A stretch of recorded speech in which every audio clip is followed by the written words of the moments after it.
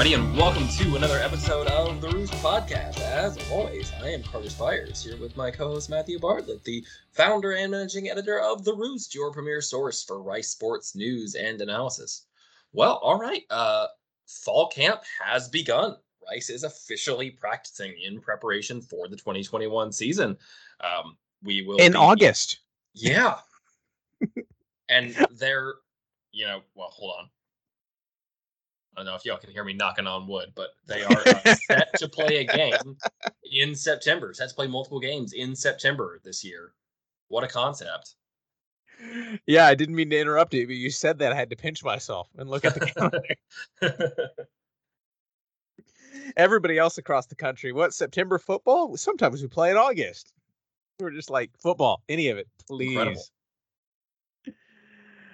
Oh, yeah. So, yeah, like you mentioned, we have fall camp is underway. At the first scrimmage of fall camp is actually this coming Saturday, which a depth chart piece just went up on Patreon. If you're subscribed there, if you're not, if you want to know what's going on within fall camp, I think we have like a quarterback battle or something going on for the little bit, yeah, 17th year in a row. Yeah, but there's a lot going on. So subscribe on Patreon, patreon.com/@theroost, @theroost.com. You can go find it. We'll have notes there and first scrimmage. And that's really interesting because that's really where we start flushing out what rotations are going to look like and who's kind of in the catbird seat. Catbird, owl seat, owl perch. We'll get a spin on that. Who's in control for those starting spots? We got a linebacker. We'll talk about. We have 100 corners now instead of like one, so yep, it'll be interesting. And so we've held off on talking early camp reports until we kind of get through that scrimmage. And so next week we'll start our previews, kind of work through offense, defense, and then in a couple weeks we will get to Arkansas and a football game, like you mentioned. Yeah, previewing a real football game. Where's that wood that you're knocking on? Yeah. The other thing is that we are also in training camp season for the NFL, and currently there are 10 former Rice Owls currently on NFL training camp rosters. Yeah, so that's pretty solid. I'm excited about that. And when I was going through, if you go to @theroost.com/NFL Owls, I keep that list updated all the time as far as who's signing, free agents and practice squads. I had to take Vance McDonald's name off the list when I updated it this week, which was sad because I'd forgotten and all the chaos of this past year he retired. Yeah. And he might own like the best highlight of a tight end ever when he truck sticked that guy on Monday Night Football. That's a treasured memory. That might have been, were we at the radio show at what bar was that? The bar doesn't exist anymore. Oh yeah. Yeah, no, though all the bars in Rice Village are gone now, except for like the Little Woodrow's right there is still there, but the others are like all gone, literally. It's only been like 2 or 3 years, and I've already like the name has escaped me. I don't know, but yeah, so that was great. But I'll run through who we have so far. So Miles Adams signed a futures contract. He's in Seattle camp with the Seahawks this week. Or I guess has been for a while now at this point. We got Calvin Anderson. He's back with the Broncos. This is his last year. His deal runs to the end of the season. Chris Boswell in the middle of a 4-year deal with the Steelers, so he's still there. Then we got Bryce Callahan again with the Broncos. Hopefully didn't get to see him last year. I'm excited to get to see him this year. And then Christian Covington, friend of the pod. I guess Calvin Anderson, also friend of the pod. All of y'all are welcome on the pod. Several of these people are friends of the pod, yeah. We got a good list. I like this. But Covington is with the Chargers, so after spending a year with the Bengals last year. So he's out on the West Coast.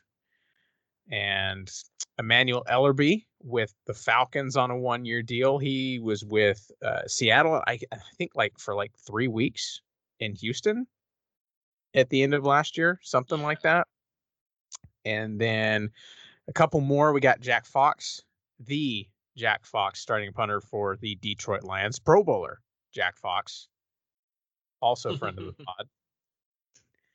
Then Nick Leverett, he, I saw, I guess he made the White House trip with the Bucks. Was with the Bucks all last year on their Super Bowl run, and he's back with the Bucks camp. I actually saw a quote from Bruce Arians this past week talking about Leverett, and he mentioned that he had a great camp and was going to carve out a role for himself somewhere. And beat guy saying that he thinks Leverett is a good lock to make the Bucks roster, the 53, and not the practice squad, which is exciting. And another guy who is turning heads in fall camp, Austin Trammell. There were reports out of fall camp. All the camps are running together. Reports out of Falcons camp that, man, this shifty guy was making plays. So good start for him. And I heard there. I wondered how he was doing the other day, and I just went and Googled Austin Trammell and hit the news tab on Google, and all of these stories popped up that were like Austin Trammell turning heads at Falcons camp. And I'm like, all right. Well, he's good at football. We could have told you that, Falcons. Yeah. But yeah, so good reports from him. And then Austin Walter, he is out with the Jets. He got claimed off of waivers from the 49ers. So he's been there in camp with them. And that just about rounds it out. Got a handful of free agents. Andrew Sendejo, I saw he was taking a couple of visits. Luke Wilson. I just kind of assume he'll be back with the Seahawks at some point this year because it's the annual tradition. Yeah, he always seems to end up there. Yeah, so Justin Gooseberry, Philip Gaines, a couple guys that have been on rosters in the past couple years. I guess with Gaines, he's been with the Texans, and Goose was in a camp. I think he was in Falcons camp last year, actually, before getting cut. So he was in the Spring League that played at Rice Stadium. I did see that. I always forget that is a thing that happens. I would have forgotten it was happening unless the Rice equipment account wasn't tweeting it out. So shout out to this is a complete aside, but equipment Twitter is great Twitter. Just go pick whatever school Twitter account you want that does the equipment for any football team. I chuckle. They're one of the only portions of any major college athletics athletic department where they have their own social media, and it's clear that the people who work in that department run the social media. Right. It's not sanitized first. Yeah, no. I love it. Yeah, we've seen. And speaking of equipment, I don't think we mentioned this yet. The turf is getting replaced at Rice Stadium. The field at Rice Stadium. It's going to be new and spiffy. I'm just hoping for less pellets that pop up whenever you are walking on the turf. Yeah, we had that kind of turf when I was in high school, and I was in marching band, and I feel like I sometimes still find little rubber pellets in and around my person, 13 years since I was last in high school. It's about right. They just follow you, stick in your hair.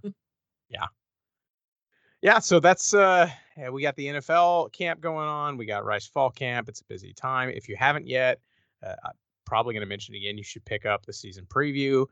You got the position previews. We're going to kind of hit bigger picture, but if you want a little bit more nitty gritty, I actually, an aside, I had somebody told me, who was it? Wiley Green. Yeah, you guys know Wiley? Yeah, he told me that Nate Camper was somebody who really impressed him with how he's turned out in the fall and kind of his start so far. And Nate Camper was my sleeper to watch for the tight end position in the preview. There we go. I'm not going to get them all right, but I'm just saying, pick one of those up. You'll get a couple sleepers, a couple names to watch, and it can keep you busy. It's 150 pages, so if we're 20-ish some odd days until the season, you can read 3 pages a day, and you'll be good. You'll know everything you need to know and listen to us. So carve out that time too. All right, and we are here now with Sam and Dustin from the Scott and Holman podcast, here to talk UH. How's it going, guys? Hey, doing well. Thanks for having us on. Yeah, doing great. Always love to talk U of H Rice. Yeah, I was trying to remember the last time we had you on. Like, I feel we've had a pandemic in between.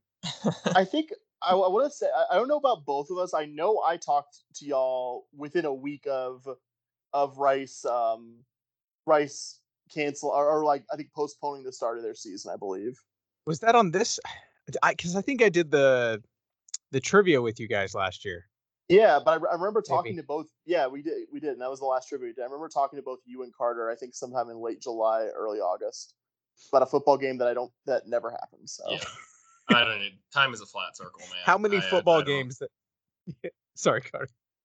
I just like it. It's meaningless. I remember nothing. I was going to say, how many football games did you preview that didn't happen? it was like 6, Dustin. I think it was like 6. Oh, We never did SMU or Tulsa because those got canceled before. But it was I guess we never officially previewed Wazoo but a number much greater than 0, unfortunately. yeah. So, what was it like from your perspective, from just walking through all of this and how it pertained to UH? Because yeah, I know Carter and I we only had 5 games that happened and we got to talk about. But what was it like on the other side of town? Because it doesn't sound like it was too different. Yeah, it was pretty strange. I mean, I know a lot of teams had a lot of different types of seasons and the number of games that they played and that kind of thing. I don't know if any team had as many false starts as Houston, though, where they kept, okay, no, this week we're going to play. Okay, just kidding. Okay, this week we're going to play. No, it's Baylor. We are going to play after. Okay, no, just kidding. The replacement game is also canceled. Like, how do you have a game get canceled, get a replacement game, and have the replacement game also get canceled? Like, I even in a year where everyone was dealing with a lot of craziness to some extent, we got more than our fair share. It was very Twilight Zone-esque, is I think the best descriptor. Just waiting for the day when the loop would be over and we would actually get to see U of H play a football game again.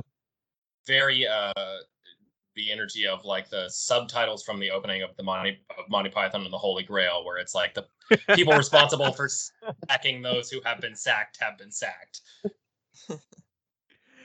Monty Python, that pretty much sums up a lot of how last season went. Because what was it for you guys? Because I believe, was it 4 or 5 consecutive openers that got canceled before you actually opened with Tulane? Was that the first game?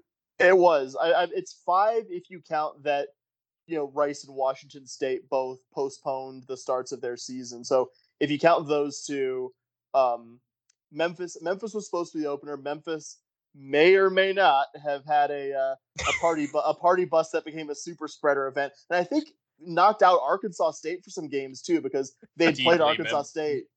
Extremely Memphis energy. Yes, so that was one of them. Then we had the Baylor game to replace that got canceled. I think almost exactly 24 hours before it was supposed to happen. It got canceled so late that U of H's equipment trucks had already made it to McLean Stadium. Yeah, I believe Holgerson tweeted out the picture of the bus in front of the stadium. Yeah, he did, and North Texas was one too, right, Dustin? North Texas had their COVID issues, and they got canceled. So yeah, altogether 5 before before we started our season. I believe Temple was the only team that had like committed to a September start or whatever, or early fall start, that started later than us. I believe they started like that Saturday, and we played that Thursday night. And so if we fast forward a little bit, I feel like we've all lived in last year a little bit, so now we kind of have a flavor of where you guys were. Can you give me just the bird's eye view of just kind of like where the program is right now as we head into fall camp? Because I'm at this is year 3 now under Holgerson, so I anticipate there being a little bit of similarities with where Rice is going year 4 with Bloomgren. Am I too far off? No, yeah, I think that's fair. There's definitely some itchy fans ready to see some return on the significant financial investment that is the Dana Holgerson project. It wasn't just bringing in Holgerson, but also when he came in, just putting together an assistant salary pool that was unequaled in the so-called Group of 5. So it's the school and Tillman Fertitta have put quite a bit of dollars up to make the Dana Holgerson thing happen, and obviously year 1 and year 2 have been pretty forgettable. And year 1 was a little bit by design with the redshirt project, and year 2 was COVID craziness. But with the schedule that Houston has this year, they avoid both Cincinnati and UCF in conference play. Obviously, probably the two top teams there. If we don't see an 8 or 9 win Houston team this year, then people are going to be pretty very much looking into how much it's going to cost to move on from Dana. Because as much as we're all trying to be patient, this is definitely a put up or shut up type of year. Well, he has money now because he sold the online rights to his casinos this week.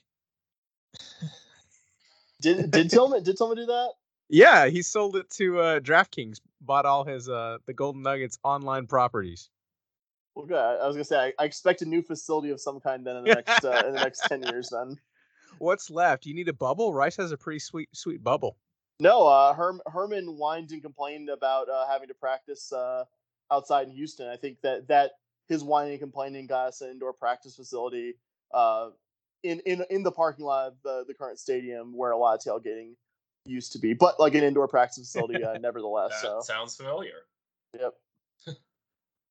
Is a large enough for a bicycle track to run around? Just asking for some student friends. By comparison, yeah.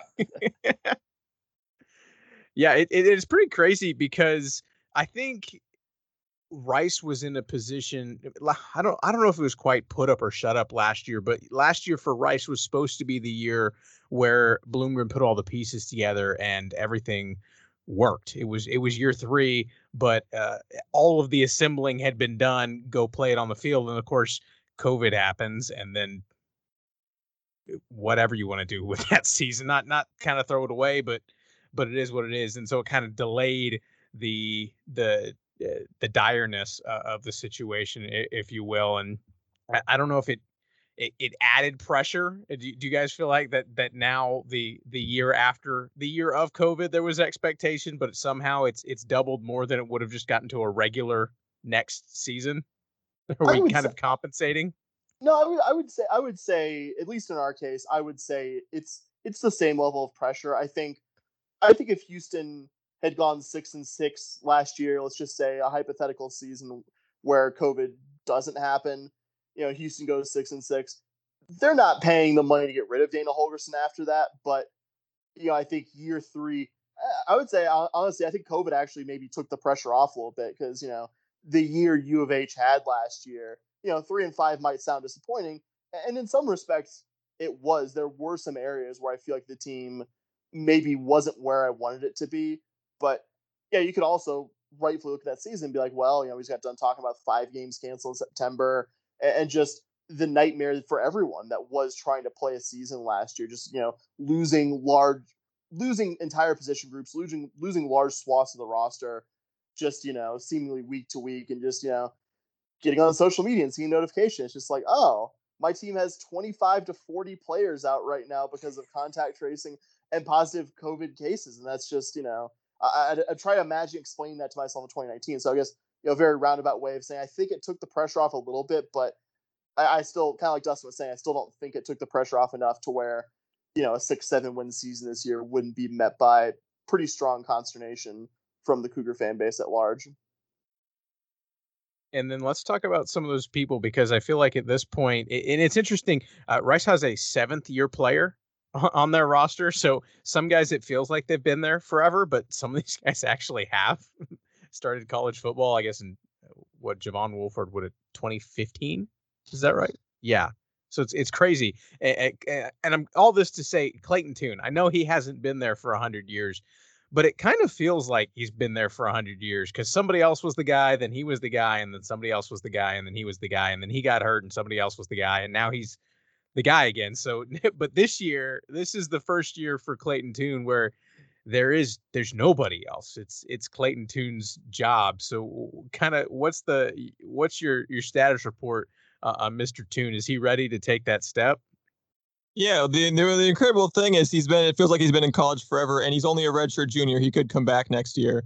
So but the one like silver lining, the one like beautiful justice of the whole COVID weirdness season was that Clayton Tune's first year out of high school, Coach Applewhite decided to play him in the stupid bowl game, burned his red shirt, so he came back as a true sophomore. The most inexcusable use of that. I'll let Dustin finish, but just like just part and parcel of why Major Applewhite is just unfit to be a D1 head coach. Sorry, Dustin, I'm done. But anyway, but he got his year back, so this should be his redshirt junior year regardless. But it is so. But anyway, so I think the point being is that Dana Holgorsen said it in a press conference recently that if Clayton Tune's not a pretty good quarterback by year 3 working under Dana Holgorsen, then Dana Holgorsen's not a very good coach. And it's been kind of interesting to see him roll with Clayton Tune as long as he has, given that this is someone that he didn't recruit. He was taken over a quarterback from the previous coaching staff, and it wasn't someone who had proven himself so definitively that he had to get a starting job. So he has had 3 years to go out and look for a transfer to come and push Tune in camp or something like that, and it hasn't happened. So clearly there's Dana Holgorsen feels pretty confident about Clayton Tune, but I think for the 3rd year in a row we're coming into the season saying, okay, how much can Clayton Tune improve? That's going to depend largely on how much the offensive line improves in front of him. Because a lot of the advanced metrics will say that if you take his passing numbers when he actually has a clean pocket, he's actually a pretty good quarterback.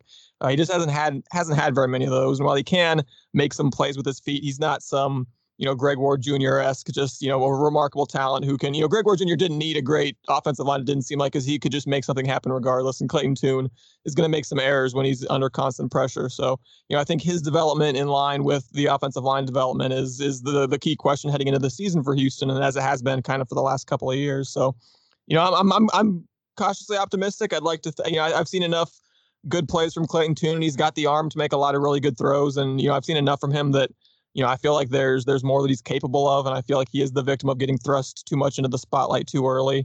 But he still has he hasn't proven it. He's thrown a lot of college passes yet, and he's yet to put together a really consistently solid season. So Dana Holgorsen, for better or worse, sure seems like he's going to kind of make or break this season with Clayton Tune. Yeah, and you mentioned the offensive line. I wanted to ask you about that because there's been some real talent that's come through on the offensive line for Houston.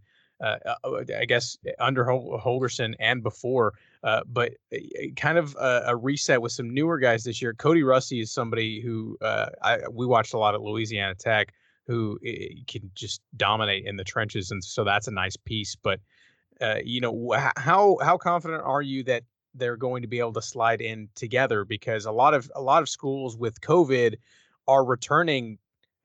Phil Steele was on our podcast 2 weeks ago, and he was saying that what was it, Carter, that like 103 of 130 FBS schools were returning 4 of 5 starters or something like that. Yeah, he said it was ridiculous. Aaron Taylor who's on the committee for the Joe Moore Award was putting together their watch list.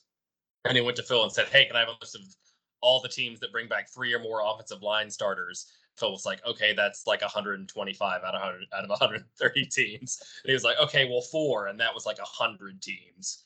So a lot of teams bringing back a lot of linemen this year.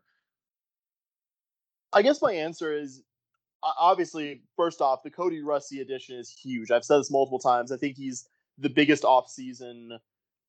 Acquisition's the wrong word. I don't know, with NIL, maybe acquisition works now. But, whatever you call that. Yeah, the biggest offseason addition, certainly. I think verbatim, the two of us, while we were watching just a awful New Mexico Bowl in Frisco on TV, we were just like, this line is just screaming for a grad transfer guy, either from maybe one of the lower rated group of 5 conferences, or a guy who's an FCS All-American. Probably not that different from Javon Wolford at Rice right now, a guy who dominated, but maybe dominated at a slightly lower level than UH generally plays at. And lo and behold, a month or two later, Cody Russi, 4 years starting center from what's been a pretty solid and consistent La Tech program, is going to play his last year at U of H. We were over the moon about that. Like, the line, especially the interior line, has really, really been a struggle. And to have a guy who's just a genuine, really great, kind of earth mover up there, kind of spearheading your offense, it's great news. And just a position that kind of Dustin was touching on, that we really, really needed the help. I do think, just in terms of just injury luck, I think U of H is owed a season where, we don't start just an insane combination of guys. I think so the year before Holgorsen got here, 2018, U of H started a total of 6 different offensive linemen and 2 different combinations. They basically had to swap out the right tackle one game. I think Dennis Bardwell started one game at right tackle. I think since Holgerson's gotten here, we haven't had the same combination of offensive line starters more than 2 or 3 games in a row. It's been a constant shuffle of guys. It's been a constant shuffle of guys in a position where it was already going to kind of be your weak point. It was already going to be the kind of season where U of H needed to kind of get lucky in terms of guys staying healthy and being able to start the same combination of guys, and just emphatically have not gotten it the last 2 seasons. And I think in some way, injuries are completely out of your control, but you just feel like at some point U of H can't have 3 years in a row where you're starting 7 to 8 different combinations of guys in a season, right? And I think, I'm tempting fate by saying that, but I think U of H is owed a season, kind of where it's not a constant shuffle up front. And I think, Clayton Tune, what Clayton Tune is this year, I think is so contingent on that. I think in terms of U of H and Rice, I think, early in the season, odds are you're probably going to see something closer to U of H's first choice 5 guys. But, in terms of big Cougar season hopes, it's the big thing is going to be whether in November you're still starting most of the same 5 guys the staff thinks is the best 5 guys up front. Yeah, I'm with you on the injury front. I'd like a bounce back year for the Owls because they had no corners, no wide receivers, no safeties by the time we got to the end of the year, and Rice only played 5 games. So it was just it was wild. That's rough. Yeah. We're with you. We're jettisoning that into space, and we're coming back with mostly fully healthy rosters. Fingers crossed. Yeah, fingers, rabbit's foots. I talked to. I remember any good luck charm anyone has, it'd be appreciated. I asked Bloomgren 2 years ago because Rice had a couple quarterbacks get hurt, and I said, what are you gonna do? Just wrap them in bubble wrap? He said, I'll take bubble wrap, rabbit's foot, whatever good luck charm I need to hold, babies to kiss, whatever we need, just to keep them healthy. Amen. Aye. But the healthy guys, and I think this is interesting because this is really a question mark that I have, because I vividly remember when Rice and Houston last met on the football field.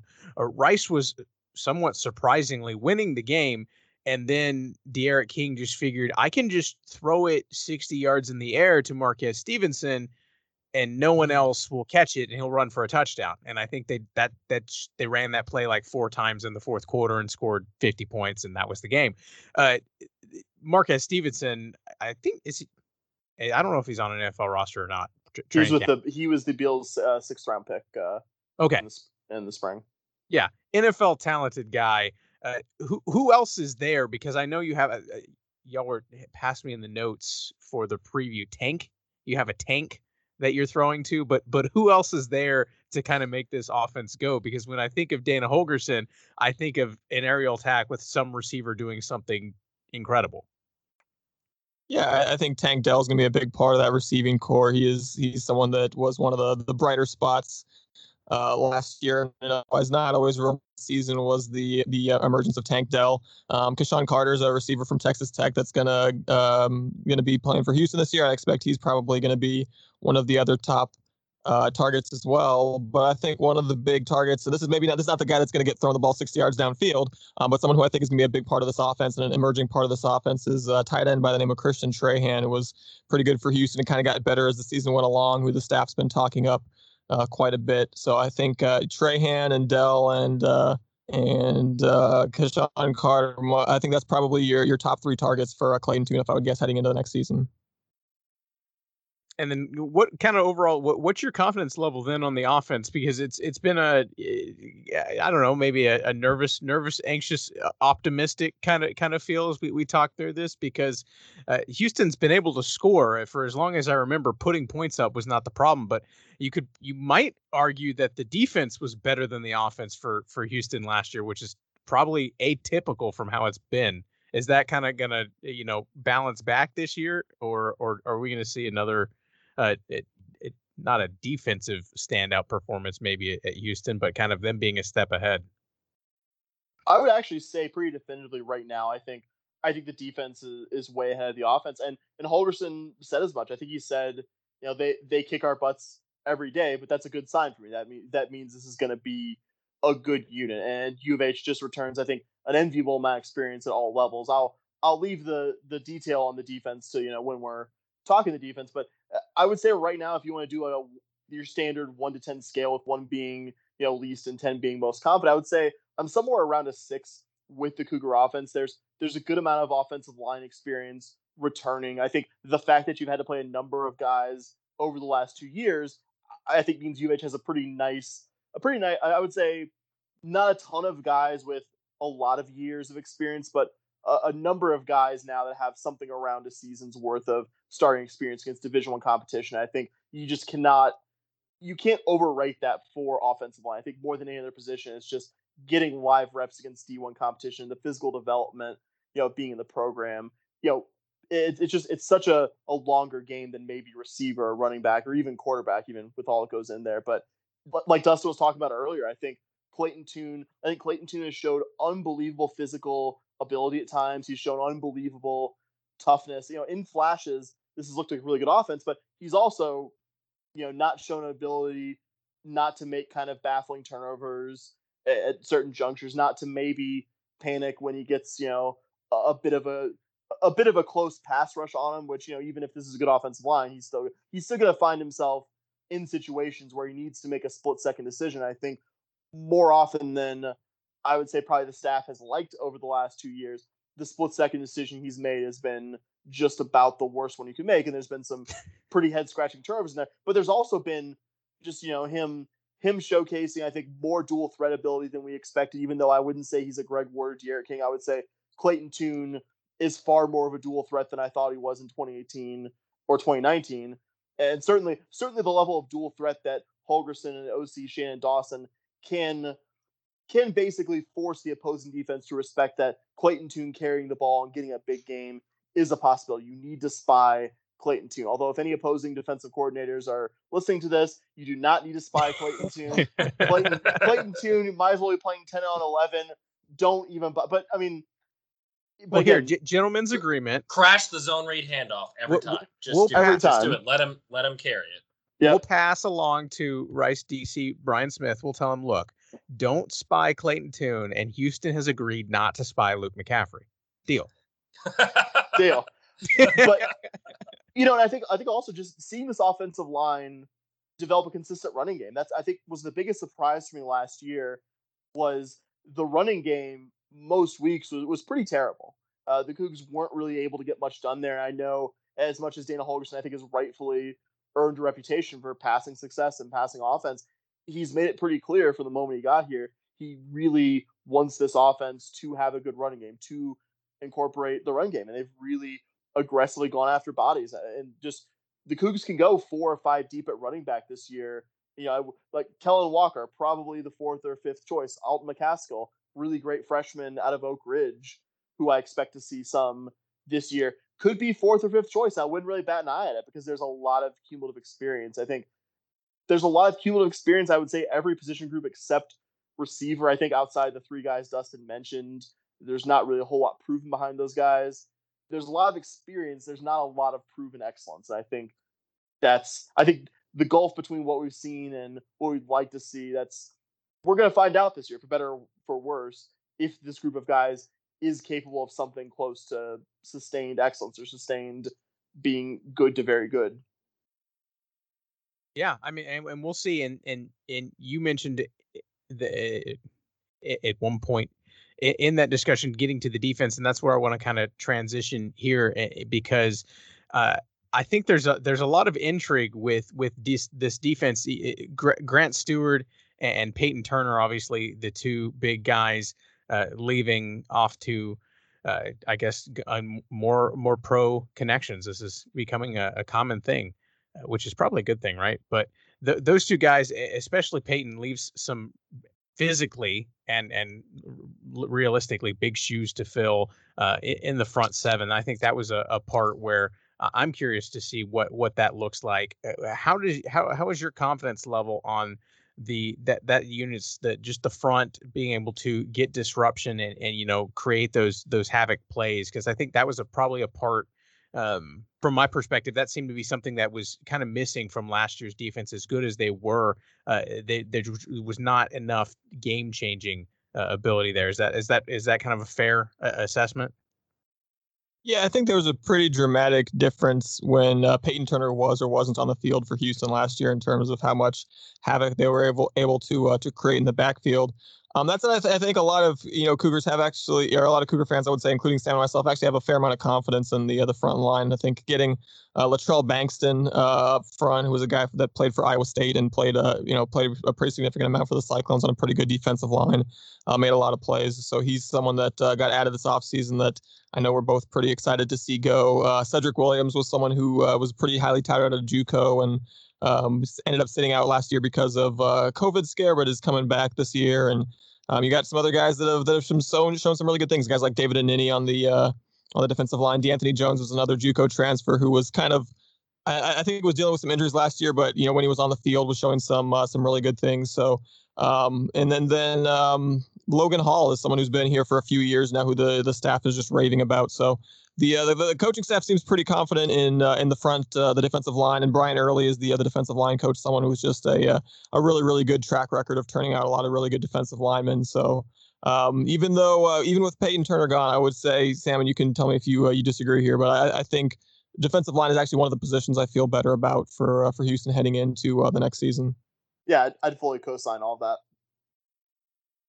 And then how would you, if you were going to rank them then between the different levels, defensive line, linebacker, and the secondary, which one of those do you have the most amount of confidence in? And then on the other side of the scale, what's your kind of biggest area of concern? I would say defensive line is the area of most confidence. I would put the defensive backs in the middle there. Uvich just cumulatively returns a ton of experience there.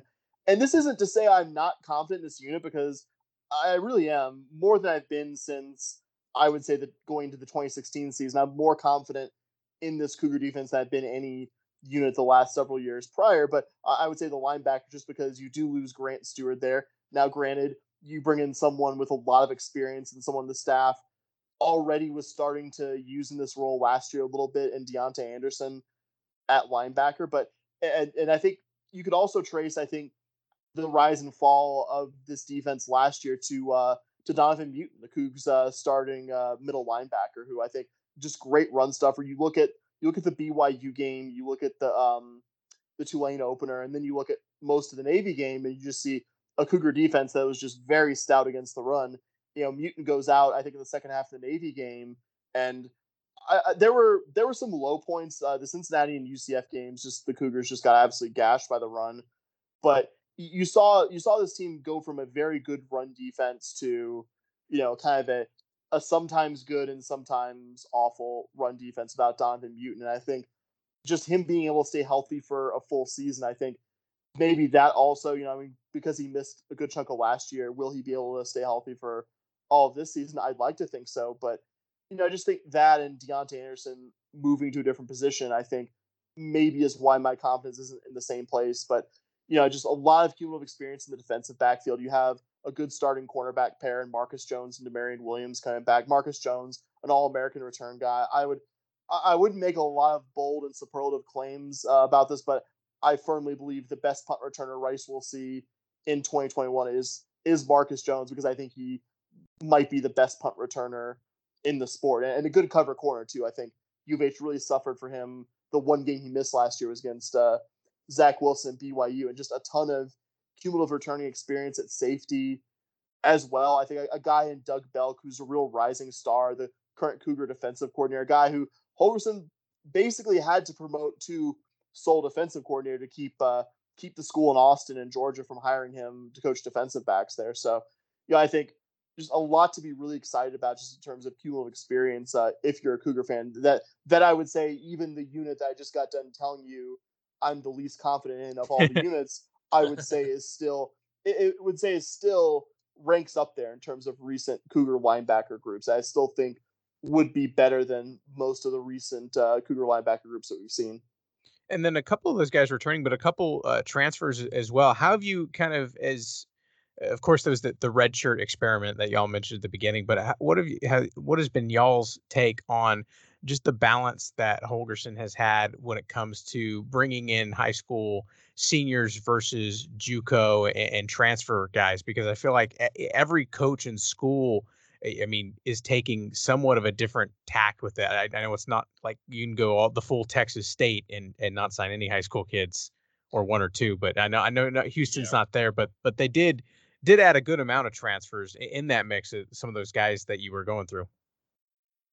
Yeah, there's been definitely the staff has been pretty aggressive about going after Division I transfers, and the high school, and part of this was just the class balance that they inherited from the previous coaching staff as well. But the high school classes have been, in the teens, I think, generally since they've been here, not really the full 25. So I think definitely you're seeing some accommodations in some smaller high school classes because they are hitting the transfer route. But I think a lot of the guys that have come in from the transfer route, we've been pretty wowed by their track record. And a lot of the guys that we've been talking about, the Marcus Jones, and he was a Division I transfer, for example, and he's maybe the most exciting player on this roster in terms of the things that he can do. So it's been an experiment, and I think we were actually just talking about this on our most recent episode of our podcast. Is that I think how well Houston does this year. If they win 9 or 10 games, then all of a sudden, if you ask us at the end of the year, I'm going to be going, yeah, I think they're doing a great job of mixing high school talent and bringing in transfers. And if we go 6-6, it's going to be like, no, what the heck are we doing? Why have not we been signing more high school players? So ultimately, the results in the field, like I said, because we haven't gotten necessarily a full good year to grade Dana Holgerson on, it's been kind of hard to grade his recruiting strategy as well. But it feels like that's kind of the lay of the land. Is I think for a team at this level, I think going after the transfer is a pretty good idea. SMU has actually been giving us a pretty good blueprint for that plan of success right here in our own state. They've taken a lot of the if you're in a city like Houston, it makes sense. There's a lot of kids that started from Houston, went somewhere else, maybe didn't get the playing time they wanted, that kind of thing, and want to come play a little bit closer to home. And the SMU has done that with a lot of DFW kids, and I think it behooves Houston probably to look at every opportunity to bring Houston kids back home if they can already show that they can play at the D1 level. Good example. That's the guy who's probably going to be the Cougars starting running back, Tejon Henry, who played at Lamar, was a pretty good player there, high 3-star, and ended up playing his first 2 years at Texas Tech, and now he's going to finish up his career at U of H. I think he's going to be one of the first big names that the staff has taken on, and is going to see a lot of the field for local kid coming back home to finish his career here. Yeah, I think that's interesting that you mentioned that the transfer approach is kind of just dependent on whether or not the team wins, because I'm sitting here thinking Rice has won 5 of the last 8 games that they've played, of course 2 and 3 last year, and then ending the 2019 season on the 3-game winning streak. And so you take that and the past 2 recruiting classes, and I'm kind of thinking through, I'm like, well, Rice has done pretty well in the transfer portal because they've won, and some of those guys have been the Bradley Rosners, the Blaze Aldridges, a very good part of that. So, maybe that's not the fairest way to evaluate it, but it sure does make a lot of sense. I think we're going to have a lot of fan bases drawing a lot of conclusions that are not about strategy, that because you have schools all over the country that are taking bring in a whole bunch of transfers, or only do a couple high school players, or go heavy on high schoolers and not go on the transfers. And there are going to be a lot of fans that are drawing a lot of conclusions about the strategy, and when in reality, it's just the coaching. It's not the particular mix. It's whether the guys are good or not. And so what you're actually judging is the coaching staff's ability to identify and recruit talent regardless of where it's coming from. But I'm curious for y'all, because one of the things I've struggled with about kind of figuring out where Rice is this offseason is what conclusions do you draw from last year? Because I think UH is a school that, like Rice, was just even though y'all played more games than Rice did, the season was just so disrupted. And so it's okay, they looked good at times, they looked bad at times, but what of that data is actually relevant? And so I'm curious from that, going into this season, based on last year, what are you most not necessarily most confident, but most sure about and least sure about, based on the way things are coming into this year? I think the thing that I'm most sure about, even though this wasn't a perfect defense, I feel like I saw definitive signs that what the staff was doing in terms of guys that they brought in terms of the kind of scheme change they wanted to do versus what the last staff was doing. Even though the overall results would probably still fall, if you looked at the advanced analytics, somewhere just on the wrong side of average and below average. It was for me, it was such a stock ticker pointing up kind of thing. I was like, okay, well, you can't entirely judge it. You had guys missing because of COVID. You had guys missing because of injuries. You were, playing an opponent that had 55 guys total available 1 week. So, the broader point of that, the experience and the scheme change of that the staff brought in, I think I saw enough to feel confident about that, and that with more normal circumstances surrounding this group of guys, that it could be something eventually, maybe not a top 15, top 20 elite kind of defense, but that this could be a top 40 or top 50 defense. And frankly, with the kind of offensive chops this head coach supposedly has, a top 40 or top 50 defense should be enough to build a winner. I think that was kind of a macro point I took away, and kind of a micro point I took away was, God, this offensive line needs help.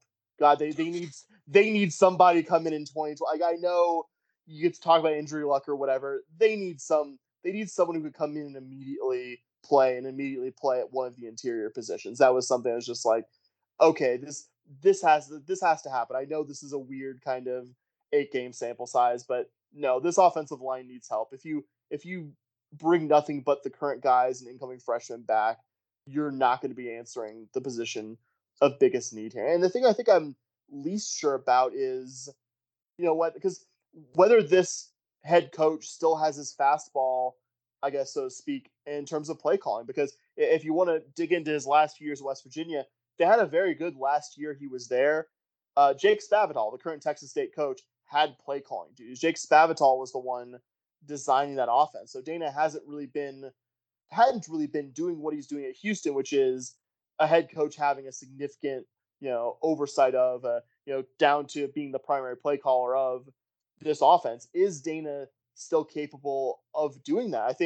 I think you got some very strong yeses and some very strong nos if you look at the 8 games of last season. You had the Tulane opener where the Cougs, despite spending a quarter and a half just shooting themselves in the foot, still scored 42 points against a pretty solid Tulane defense, and 27 against a very solid BYU defense before collapsing in the fourth quarter. And you look at the New Mexico Bowl, you look at the game against Memphis, and it was just a very frustrating watch from a Cougar fan base that I think has gotten used to offensive fireworks, has gotten used to whether it's the Tom Herman power spread or, the Cliff Kingsbury air raid. It has gotten used to seeing lots of points get scored. And I brought up all those examples to you, and I couldn't tell you after watching the 2020 season what I think is more likely to be the case when we see this team run out in September. So.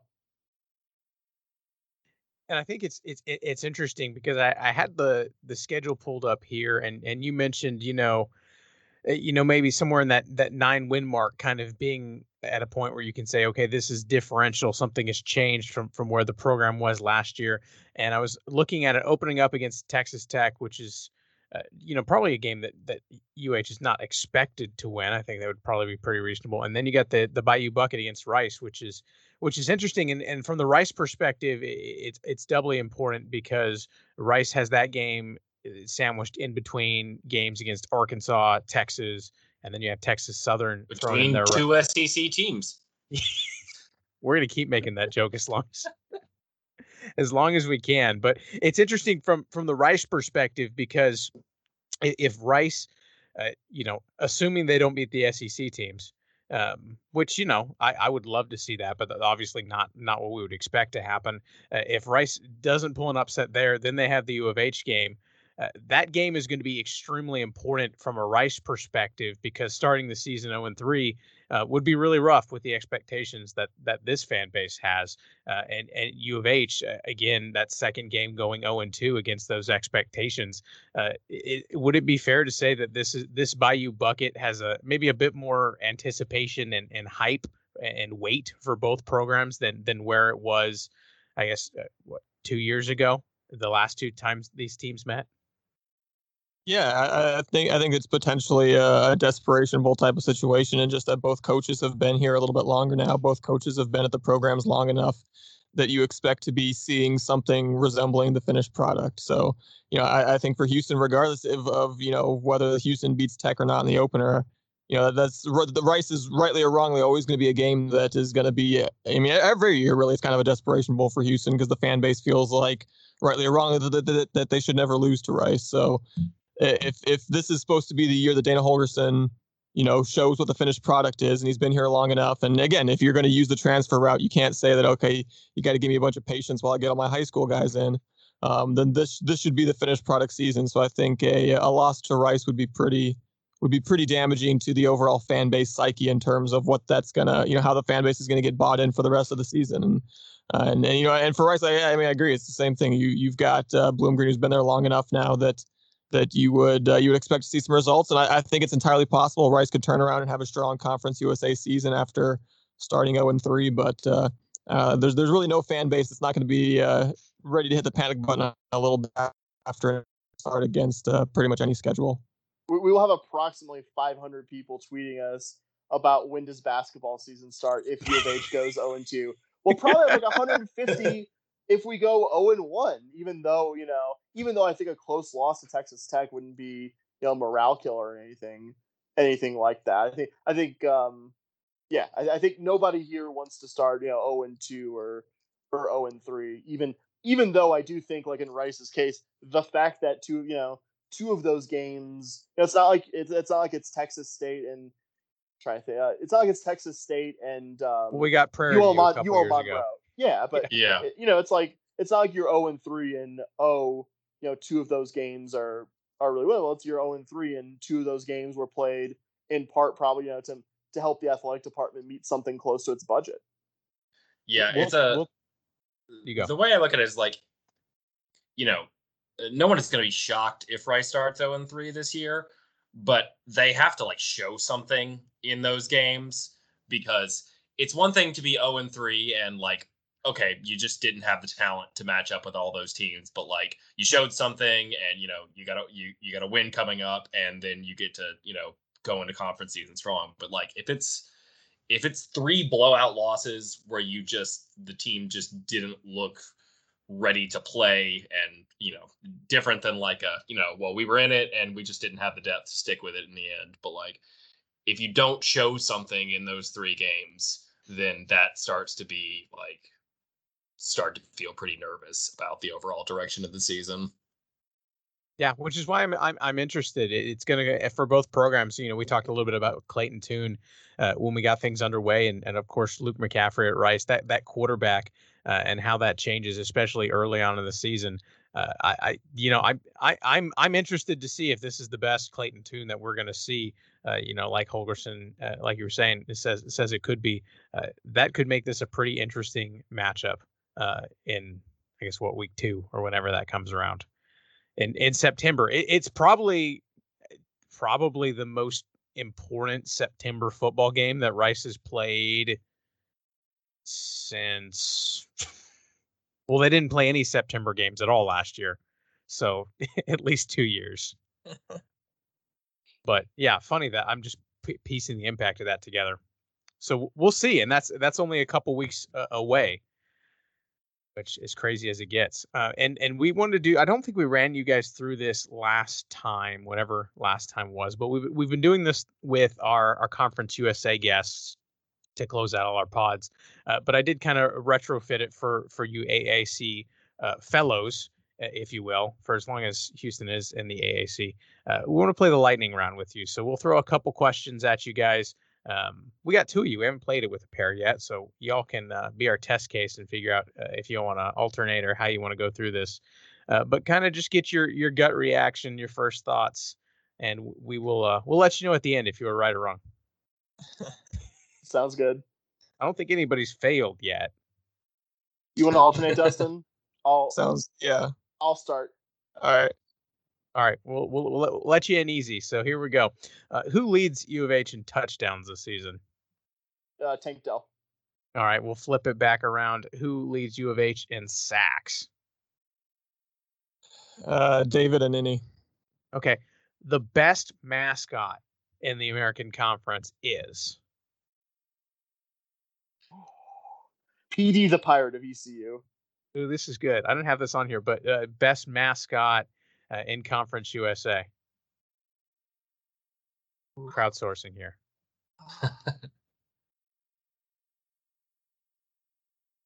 I don't want to sound like I'm being a total homer here, but I did have a couple of humorous interactions with Sammy the Owl at Tudor Fieldhouse. So I guess I'll play to the guess here.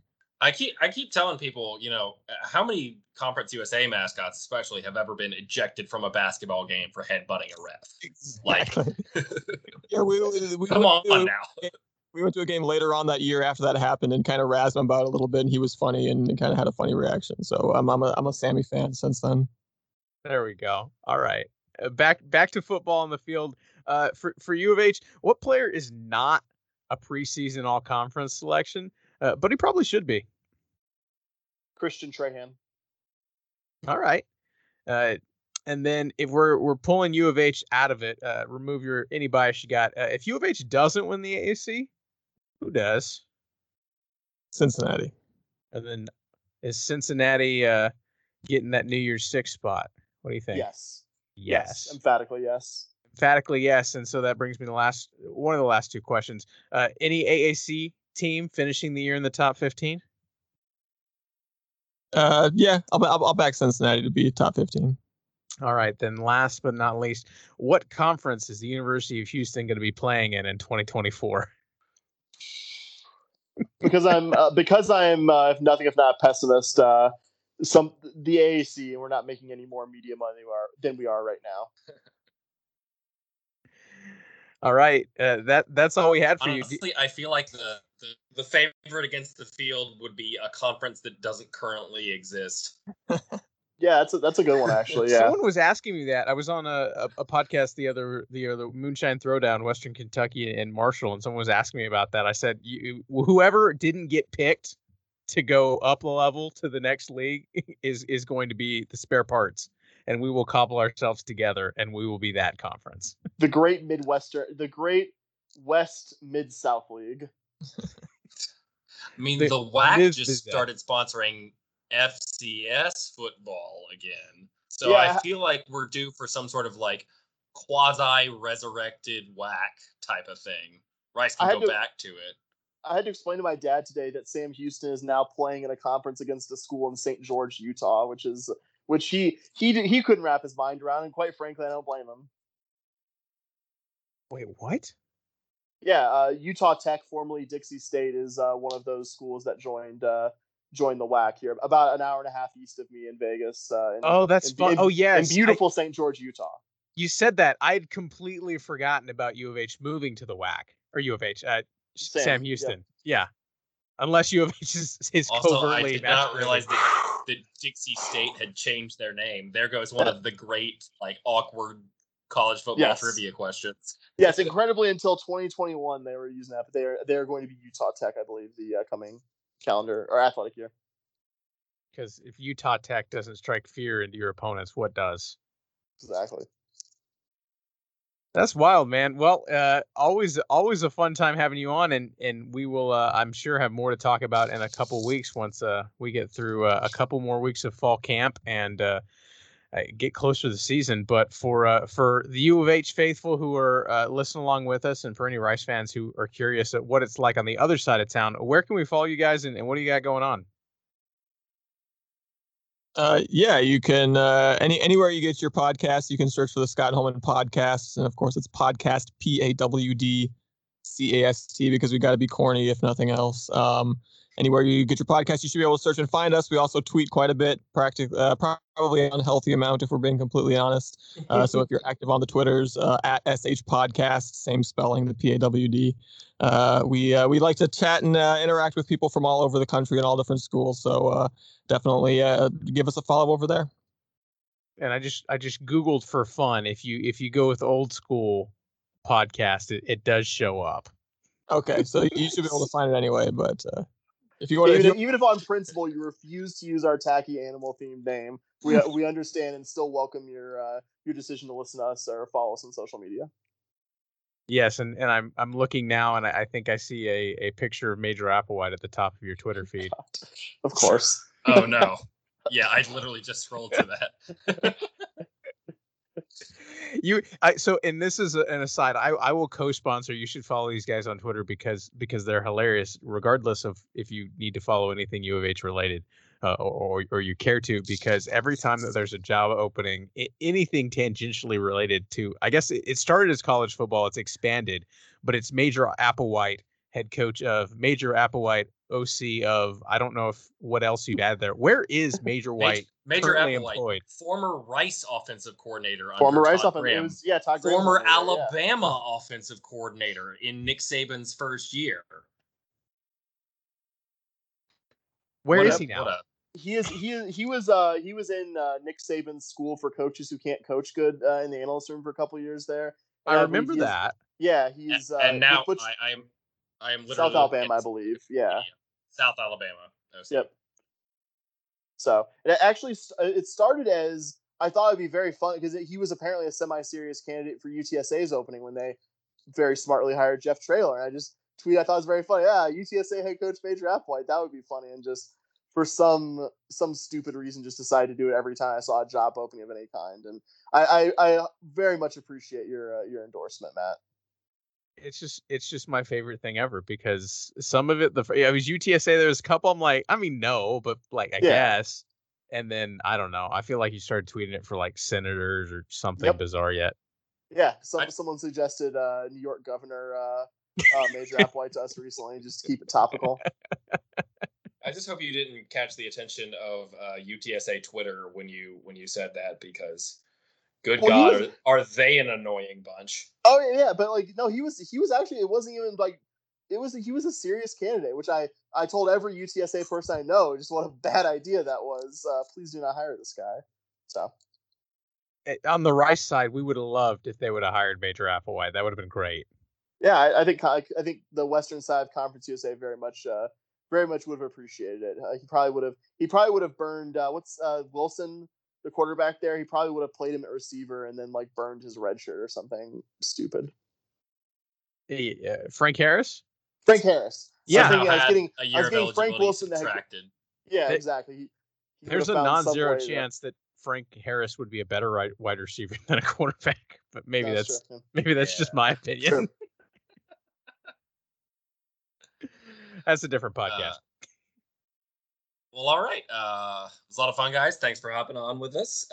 It's always good to get our crosstown rivals from the Third Ward on the podcast with us. But thanks to the listeners for sticking through us. We draw ever closer to football season, so we'll keep y'all updated and Rice fight. This show was edited and produced by Carter Spires. It features music from Joseph McDade.